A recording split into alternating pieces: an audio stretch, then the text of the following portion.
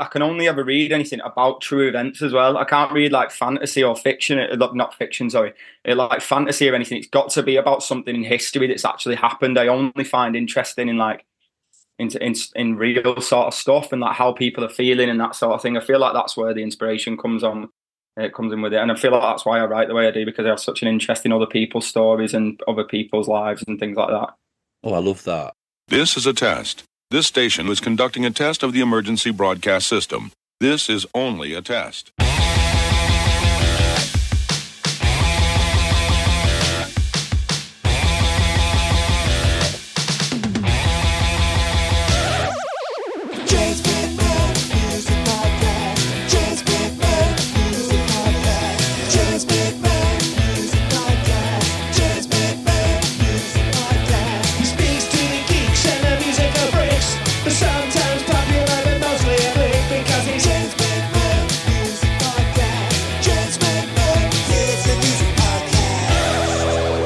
This concludes this test of the emergency broadcast system.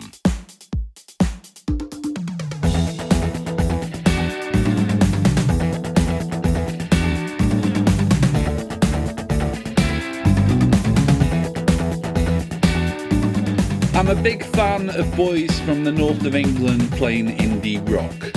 Partly because I'm a boy from the north of England who really likes and indeed used to play, I was in a band, you know, a bit of indie rock. But also because, and I can say this with some authority, having worked at the coalface of music media for an awful lot of years, there's long been a whole lot of snobbery about that demographic making music and that music being made. And yet right now there's something of an indie rock resistance taking place in Britain, a renaissance so to speak. And at the front of the pack is the K's from Earlstown, St Helens, who I've been a fan of since hearing their excellent debut single Sarajevo back in 2017. It's taken them a bit of time to get a debut album ready for release. Hey, there was a world-shuttering pandemic between then and now. Don't judge them too harshly. But on March 22nd, that debut album, I Wonder If the World Knows, is finally due for release, with a UK headline run to follow the month after that. I spoke to frontman Jamie Boyle and guitarist Ryan Breslin on this episode about football, about darts and about books, you know, the important stuff. And I feel like I got a much clearer idea of who the band are and where I think they're going. Hey, before we get into the episode proper, I just wanted to say that if you want to support the podcast, and people say this to me all the time, James, how do I support the podcast? They do, they really do. Then there really is no better way to do that than subscribing to the Patreon, link in the show notes. I mean, you can leave a rating and a review on Spotify or Apple. That really helps get the podcast further up the music podcast rankings.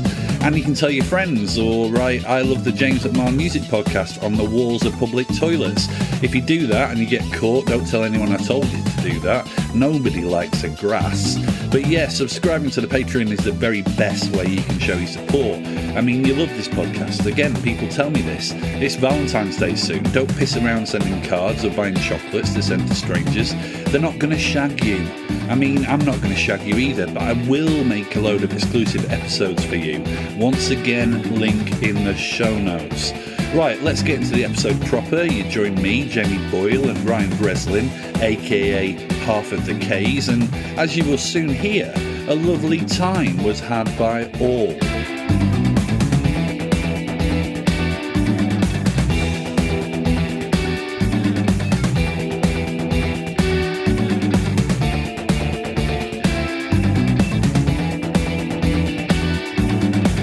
I've got to warn you, I interviewed Engelbert Humperdinck this morning.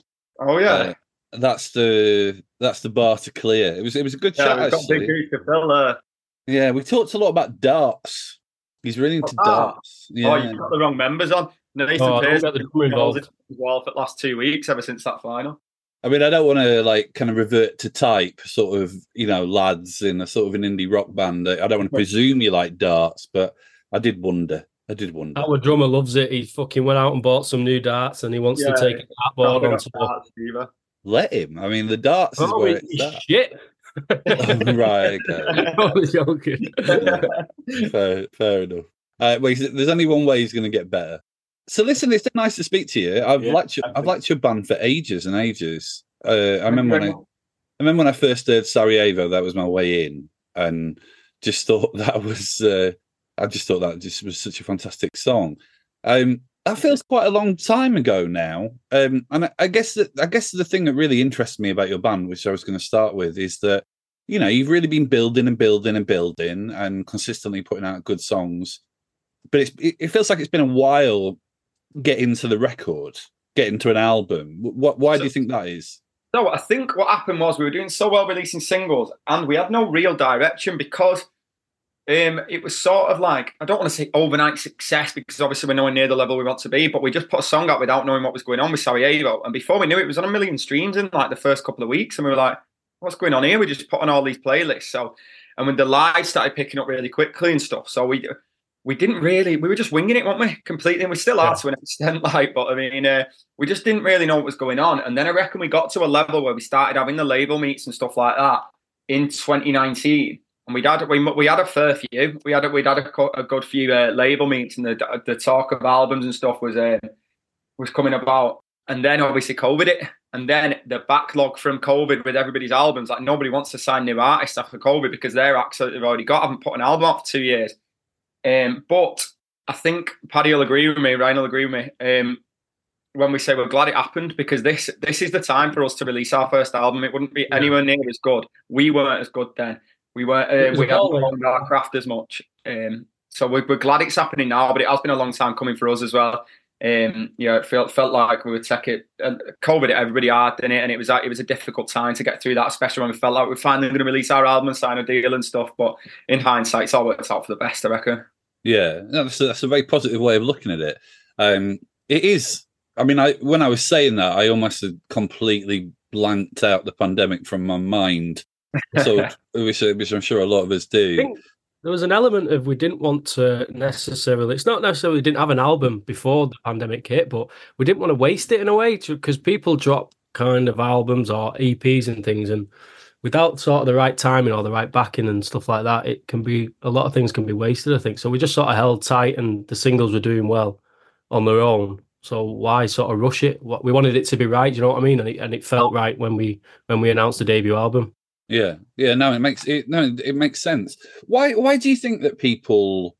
I mean, I don't know whether this is something that bands do really, but I suppose it's something that consumes the minds of people like myself, maybe more than the people who are making the music. But why do you think that people took to you so quickly? I don't know. I feel like I think it's the live shows was a big thing, wasn't it? Like I think because we learned our craft, and I think that's what we all think we're best at is the live side of things, and that's where we really built the fan base. And I think everyone in that room fucking loves do you know what I mean? Everyone's in the room for the same reason, and everyone's having a fucking good time. I think that's how we started the fan base, and I think a lot of people just sort of like the music because of going to the gigs as opposed to releasing it. I feel like we are a bit different as well in the fact of like there's loads. We've sort of fallen into a gap in the middle of people say that, well, they said it on Radio 1 the other day that we're poppy, we're punky, we're rocky, and we're indie. Yeah. And we mix all these things into one. There's so much power in the songs, but they're also really poppy, and the vocals are quite poppy, and we have the really catchy riffs and stuff. And I think the mix of it all together really took me. Sarajevo's a perfect example of that because it's nice and poppy, but at the same time, it's really sort of drivey and punky and energetic. And I think that mix, people just like their ears started pricking up straight away, and then once they got on board early doors, they just stuck with us, and we're just growing and growing, and it's snowballing. So yeah. I've got a real soft spot for bands like yourself. I'm not saying that you are unique in your field. I think for lots of reasons, which I might get to, but I've got a real soft spot for I've got a real soft spot for men from the north, young men from the north, playing guitars and expressing themselves in that way. I suppose, for want of a better term, you would call it indie music. It's kind of what I was brought up on. I'm from the north. It's music that speaks to me. But I also, as someone who's worked in the music industry for a long time, I sort of noticed. I've increasingly noticed a sort of snobbery about the kind of music that you make. Like when I was at the NME, there was a little period where it was almost like there was some of my colleagues that were a bit ashamed, really, that the majority of the people who bought our magazine liked indie music. But I feel like there is a sort of a bit of a renaissance going on. I feel like that music, it's like there's, you know, I go to football and I speak to people at football, lads at football who really, really are passionate about indie music.